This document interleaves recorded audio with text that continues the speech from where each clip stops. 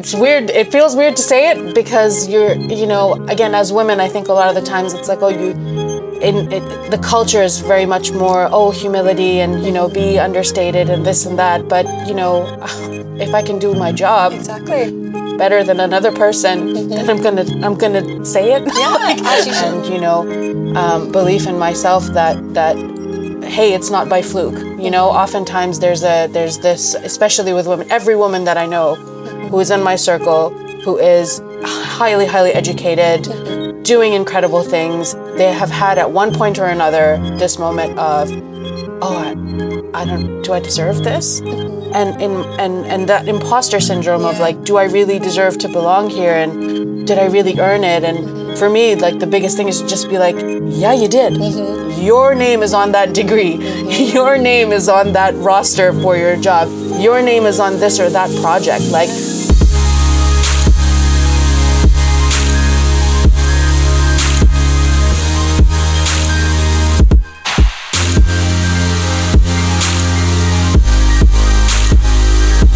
hello and welcome to another installment of Let's Talk About It.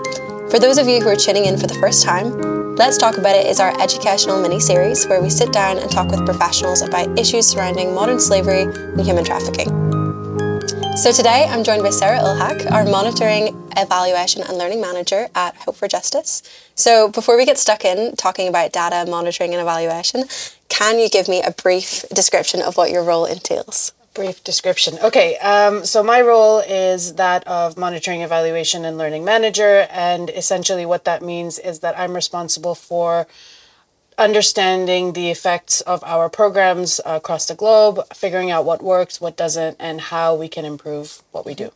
Brilliant. Very summarised. I love it. So with monitoring and evaluation, kind of deep diving into that a little bit more, what does that really mean? Like, what exactly do you monitor? What exactly do you evaluate? Great questions. I love it. Monitoring is defined as kind of an understanding of the processes and in terms of progress. So monitoring would be kind of like, for children in the lighthouse, for example, you want to monitor their well-being while they're in the lighthouse, when they leave the lighthouse, after they've integrated into their homes to figure out how their well-being is doing. And evaluation generally looks at the merit, worth, and value of something. So we try to look at evaluation as it's user-focused, it's time-bound, it's about understanding the overall effects and impacts rather than, okay, how are things going versus how did things go. There's that distinction there. So how are things going is around monitoring, and how did it go is around evaluation. So when you put those two together, often what happens is that you try and get this full picture of what are we doing as an organization, how is it working, whether good, bad, what needs to be improved, what aspects need to be improved, and then you can kind of, I always picture it as kind of like a flow chart where if this thing is going well, you want to understand why, and then you want to do more of it. And then if something isn't going well, then you want to understand why, and then course correct and figure out how to improve or change or stop. So monitoring evaluation is just one of those things that's absolutely essential to any organization, any intervention focused, I guess organization is the right word, but anything that you do, you want to know that you're doing the right thing, or whether you're doing the thing that makes sense or the thing that's relevant to our, population that we're trying to reach. So essentially monitoring and evaluation is just, I feel, one of the critical functions in an organization that helps us to understand how we can do more of the good thing and less of the not so good thing in very, very simple terms. Yeah. I mean, that makes sense. And it's very important to be able to understand what's working well so you can replicate that and then, course correct for any errors that you see as well. Yeah. So I guess it's a continuous process then in terms of that, where the learning comes in, where you're learning from these programs and processes. Do you have any examples or maybe success stories of things that you've seen in the past where, you've maybe taken something and either course corrected or you've seen something that was maybe unexpected that you didn't think would work, but it did based on kind of the things that you've measured?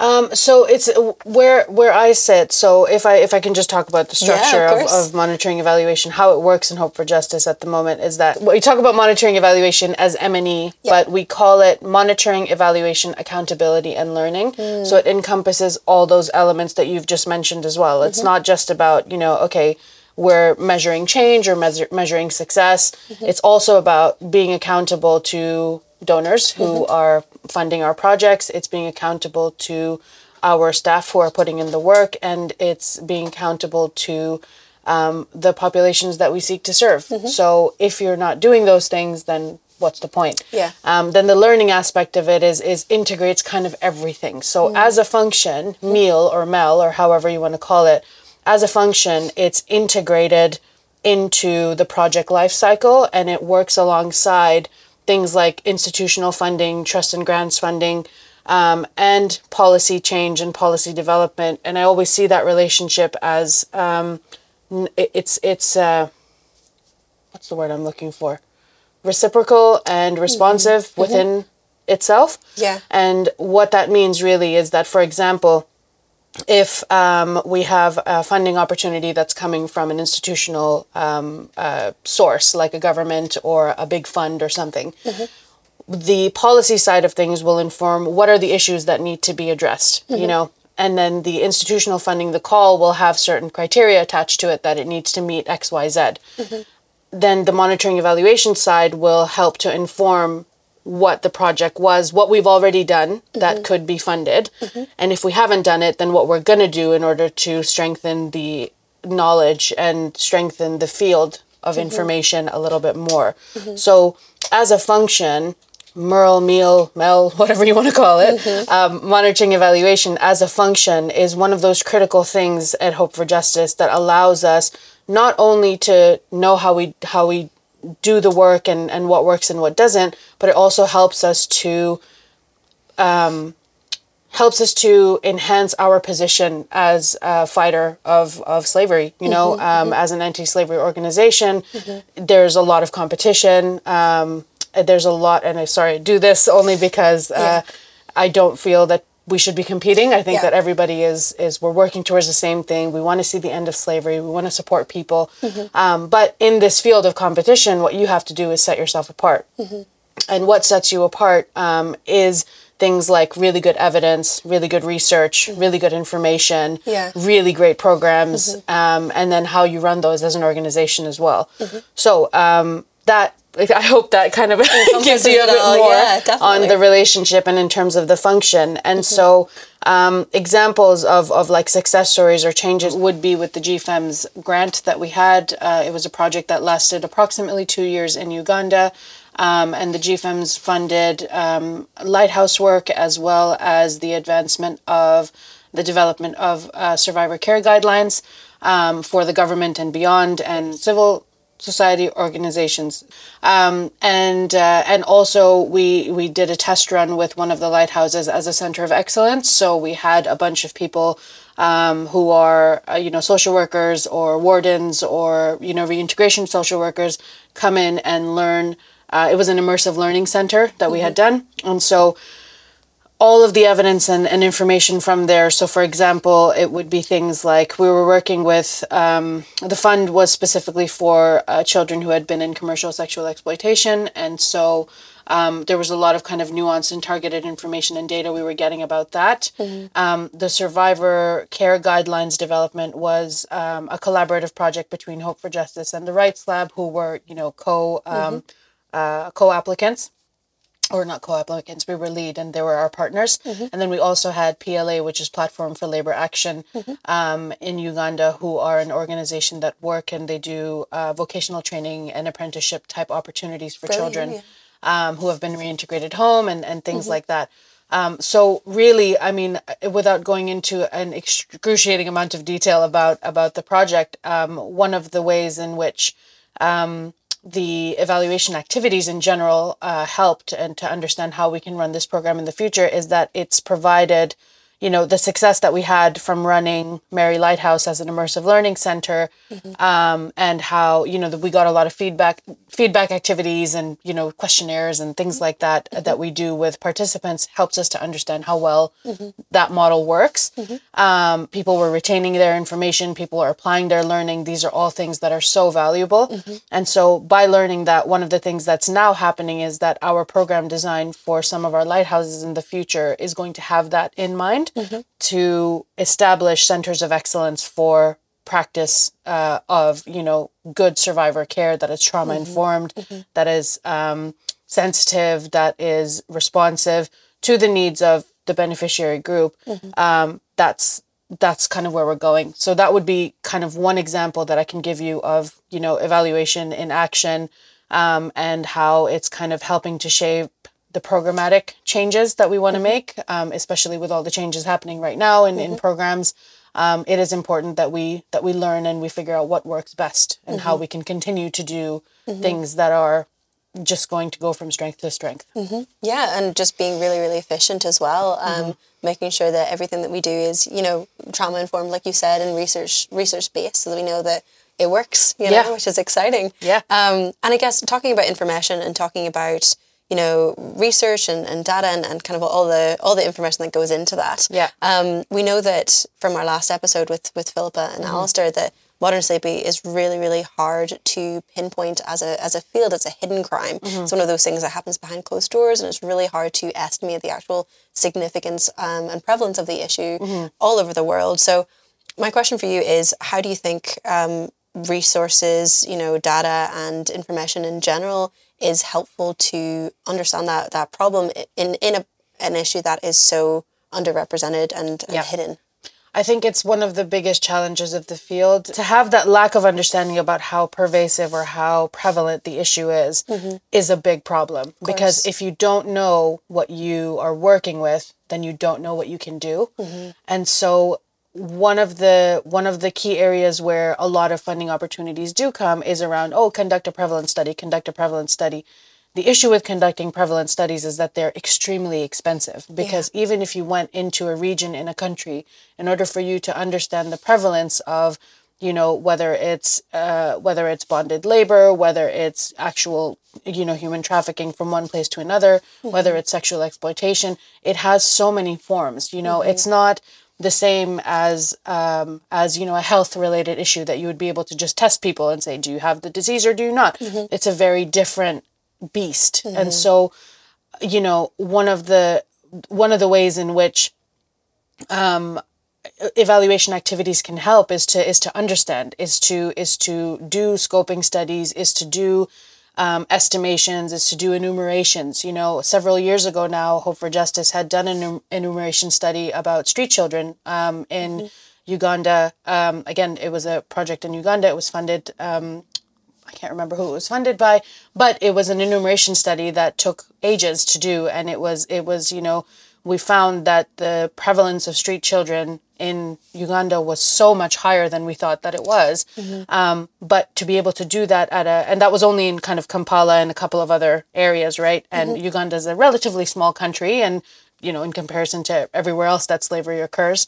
So the value of doing activities that are related to monitoring, evaluation, or research, or learning, or any of those things is, I can't stress it enough. And I think that one of the key issues is that there's not enough money available to do these kinds of studies. As soon as somebody's asking you, or in a funding call, we get it all the time, that a funder will say, we'd like a prevalence study done. And it's like, we actually physically cannot do that with the limited amount of funds that are being offered.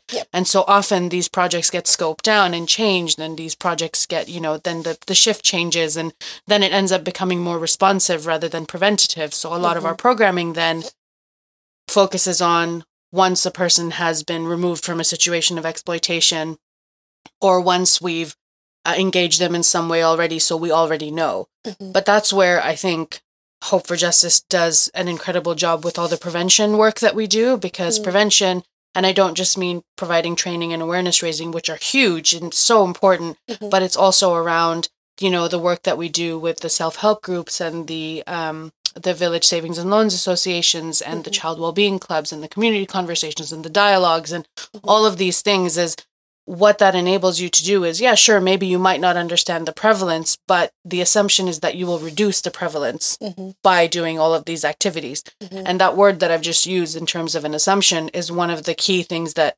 evaluation and monitoring evaluation allows you to do, to understand that this will work if this thing happens.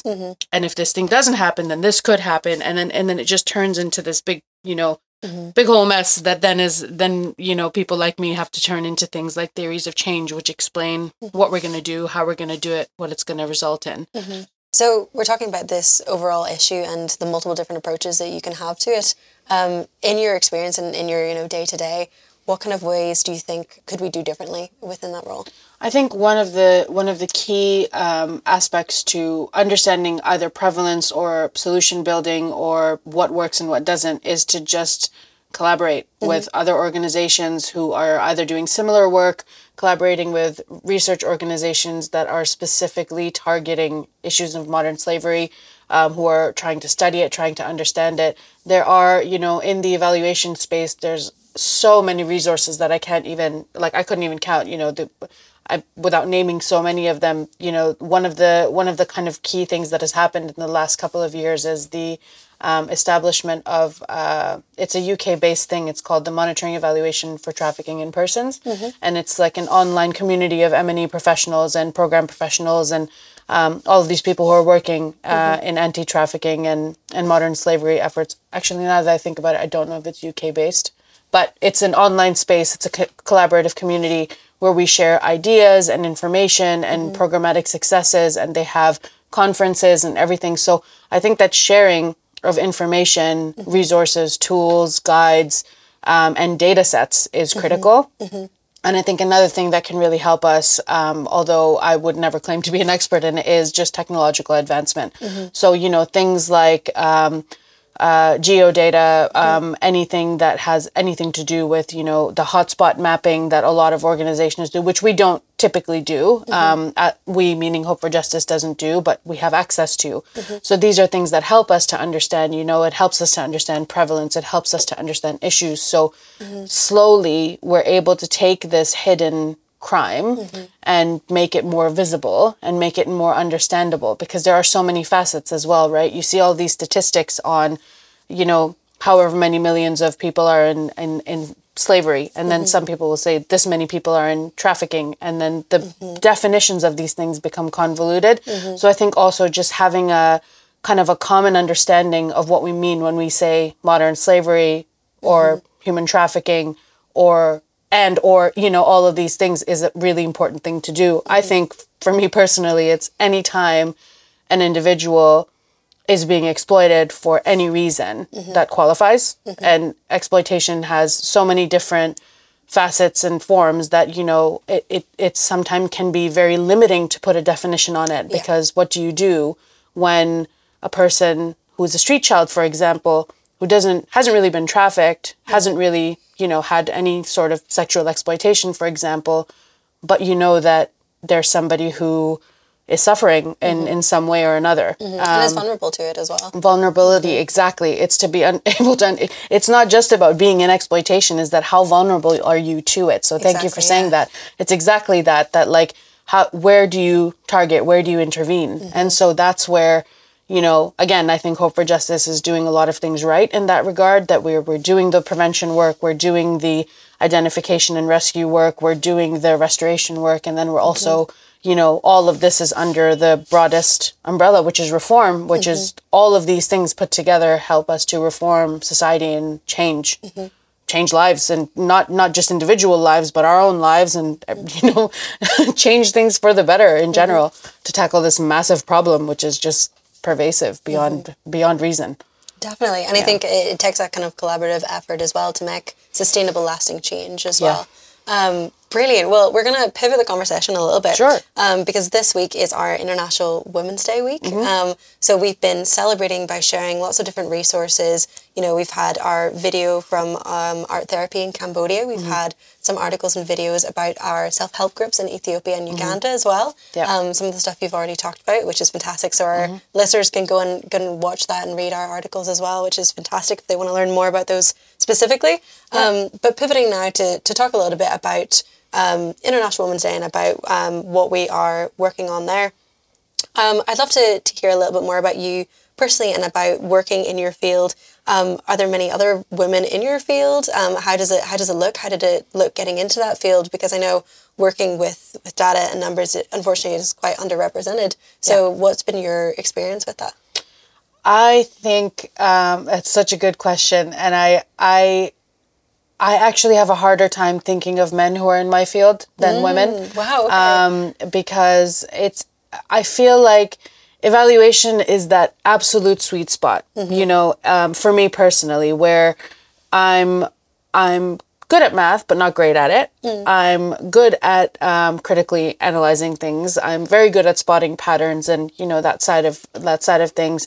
And in the field, when I first started, this is now, just the age is coming back to me again. I have been doing evaluation for learning for 2010, so 13 years now it has been. And in that time, I have seen more women in the field than I have men.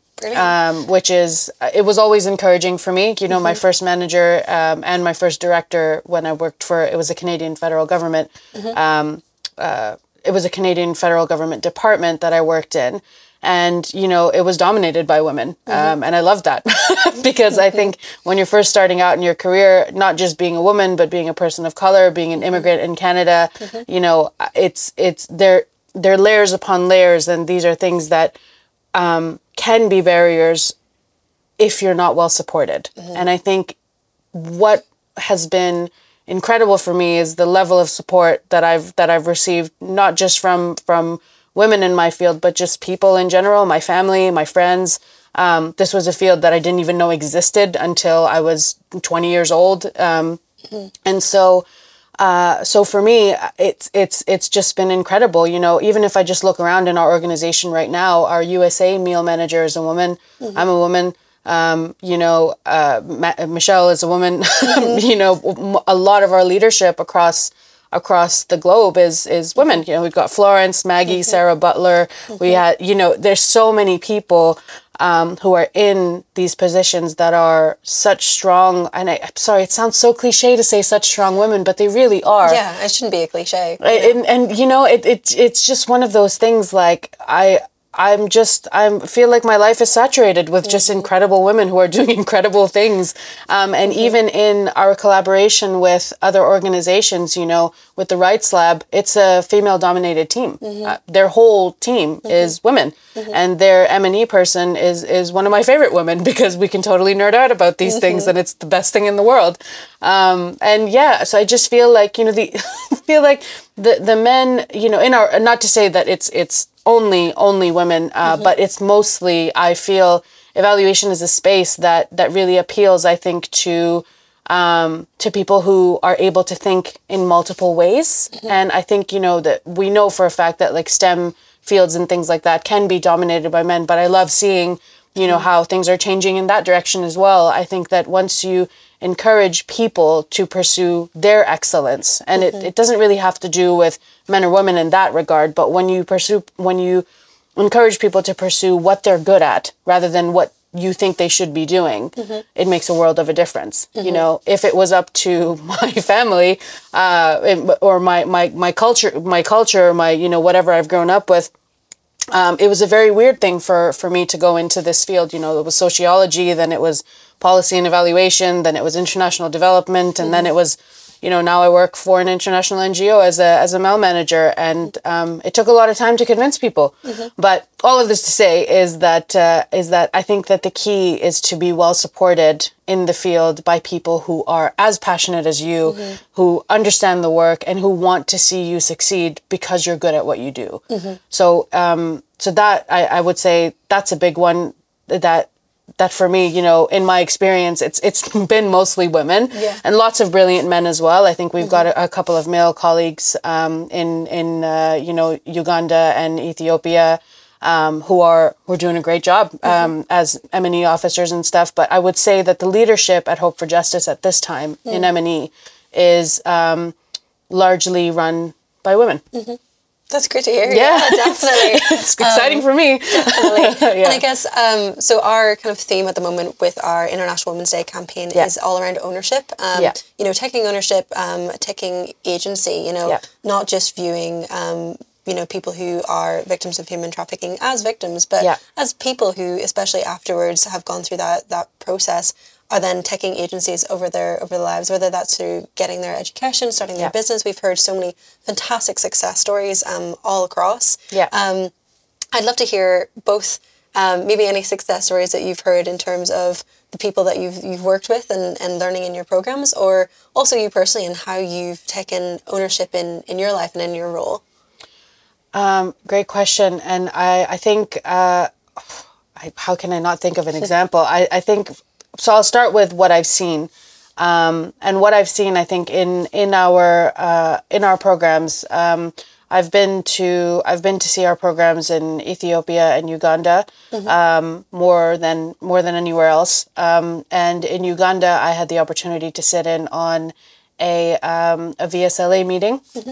And VSLAs, for those who don't know, are Village Savings and Loans Associations, and they're different from self-help groups in that VSLAs operate primarily in urban slum communities rather than rural poor communities. And the intention is that they're kind of shorter term. It's kind of blitz saving and blitz loans and that kind of thing. And most of the VSLAs were the VSLA meeting that I went to. Most of the people in that, for want of a better term, it was kind of a makeshift shack in the middle of the slum community with, kind of benches here and there and a lot of people.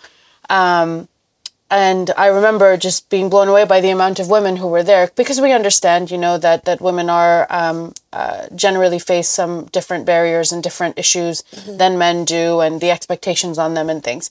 But through this VSLA, one of the questions that I had, that Medina, who is, I'm just gonna put huge props out here for Medina right now, because she runs our prevention program in Uganda, and she's absolutely brilliant. But she had taken me there, and one of the questions I had was, what changes have you seen in your life as a result of being involved in this VSLA? And a couple of the women there, they volunteered, and they said, oh, well, one of them had said, I think her name was Josephine.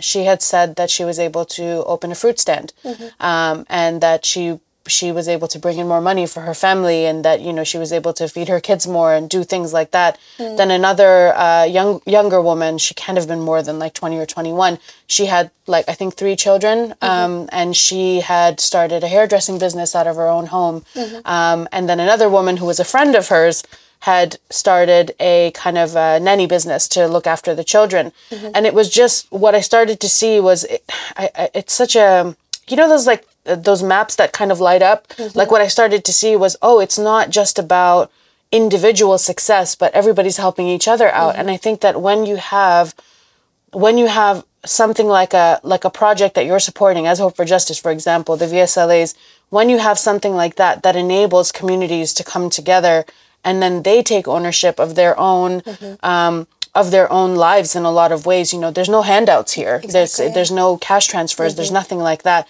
It's just really humbling and beautiful to see that people want the best for themselves, and they're not looking for handouts, and they want things, they want to build by themselves. And I loved seeing that. So that would be probably my best example that I've seen myself. And then, my own personal experience that I would just say is that I really just chalk it down to an incredible amount of support, and not just in that, but my own ability, and finally being able to recognize that I'm really good at what I do, and it's weird. It feels weird to say it, because you're again, as women, I think a lot of the times it's like, the culture is very much more, humility and, be understated and this and that. But, if I can do my job exactly better than another person, then I'm gonna say it. Yeah, as you should, for sure. Because I think there's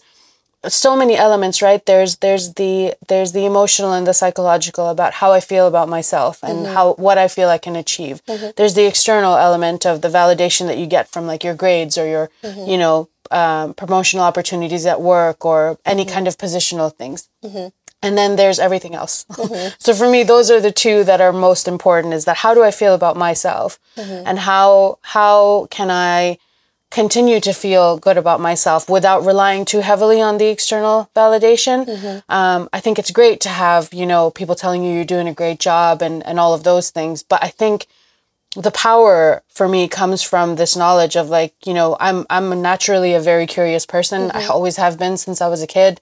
So being able to take that natural curiosity and turn it into a career is just like the best thing in the world. I just love it. Like I love asking the questions, and the way that it's funny. I feel like I drive my friends nuts sometimes, because they'll be like, oh, I'm thinking about doing this thing and I don't know, what's your advice? And I'm like, okay, well, what are the outcomes of this thing? It's like risk analysis. Yeah, definitely. Well, it's like a theory of change for your life. Let me help you. Contingency plan already. Oh, it's so wild. But yeah, I think for me, it really just comes from an incredible amount of support and, belief in myself that, hey, it's not by fluke. Oftentimes there's this, especially with women, every woman that I know who is in my circle, who is highly, highly educated, doing incredible things. They have had at one point or another this moment of, do I deserve this?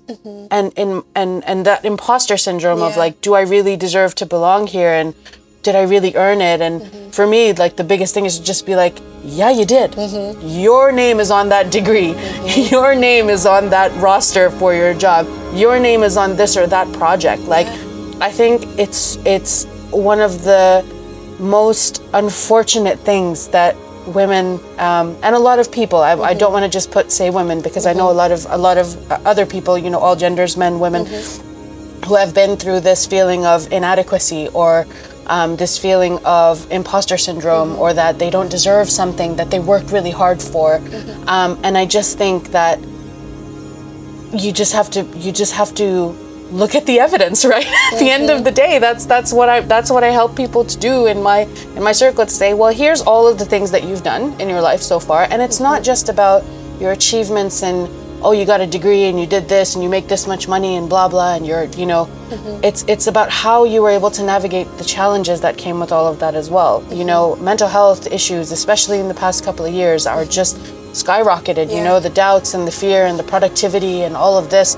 I think that after the past 2 years and my own experience with my mental health completely just declining, going through a total burnout, I think that being able to then rally and come back without pushing myself too hard, to say that, you know what, you've done a really good job so far. It's okay that you needed a break. Nobody died. Yeah, exactly. Nothing went wrong. Nothing went belly up. And you were still able to come back and still have the level of respect and support that you needed in order to continue to thrive in your work.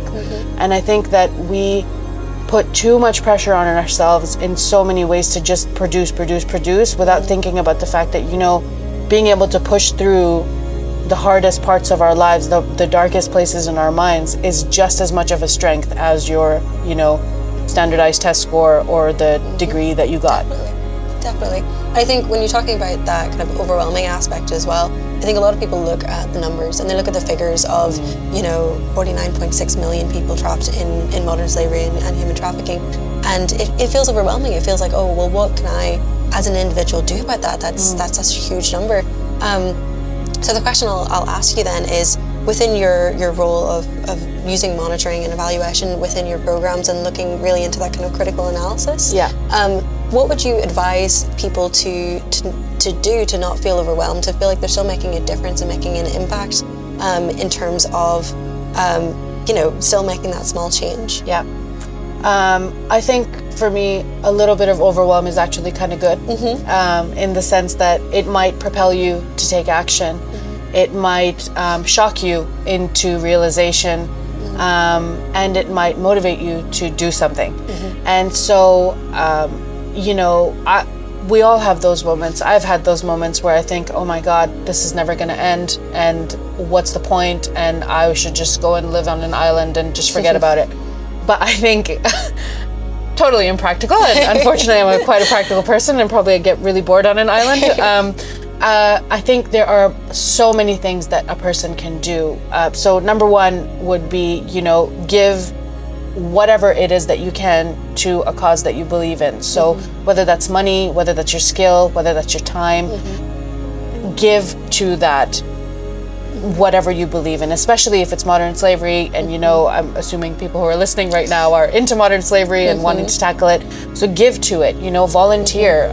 Just recently I have been very successful in securing a volunteer to help me with the data side of things and how to present our information better and what to do. And so there's always ways to get involved in, especially with the way that things are right now, cost of living and all of this stuff. If you can't give money, then give part of yourself if you can afford to, you know. The second thing would be to educate yourself and just learn. So attend seminars, attend information sessions, do whatever you can to learn more about how you can give more of yourself into this thing. And then the third would just be to talk to more people, get on LinkedIn and see, if there's organizations that you're interested in. So many times I've when I was trying to figure out what's happening in this field, and because it was brand new for me, I just wanted to connect with people and to understand the issues and to know more. So I realized that a lot of it's just interrelated. Get more information, then do what you can. It sounds really simple, but I think it is the most simple way that I could put it, because that's exactly what I did. I got the information that I needed, and then I changed my actions based on that. I didn't plan to work for an anti-slavery organization. It just happened because when I was doing my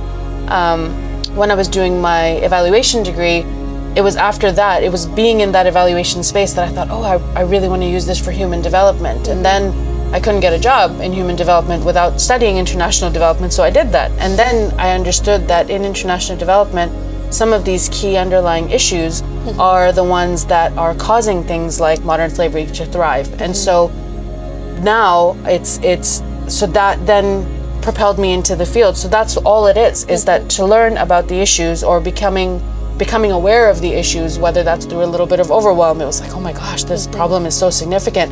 What can I do about it? And so my answer to that was, well, I can help the people who are helping the people. I always see evaluation as an enabler of change, not a direct proponent of change. So where on the ground our staff are doing the work and everything, I can help them to do their jobs better.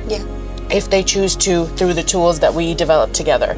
And I don't take any, there's no sense of like, I saved a life today, I did this thing. I think it's more around, I want to make sure that whatever we do as an organization helps as many people it can in the best ways possible. So coming back to your question, sorry, I went on a bit of a tangent there. But I think what anybody can do to make changes is, again, give a part of yourself, educate yourself, and then connect with people who you think might know more than you about it. Brilliant.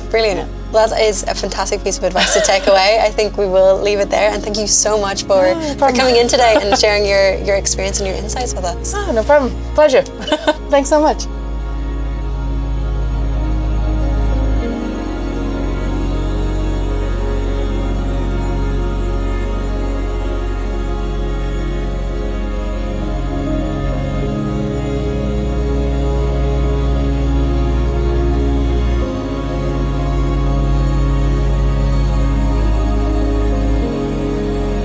Thank you for tuning in as always. If you have any comments or questions about this topic or any of the others that we've covered in previous episodes, please let us know, as we'd love to hear it. If you're enjoying this series so far, please let us know wherever you're watching from. We've got lots more episodes coming soon, so stay tuned, but for now, see you next time.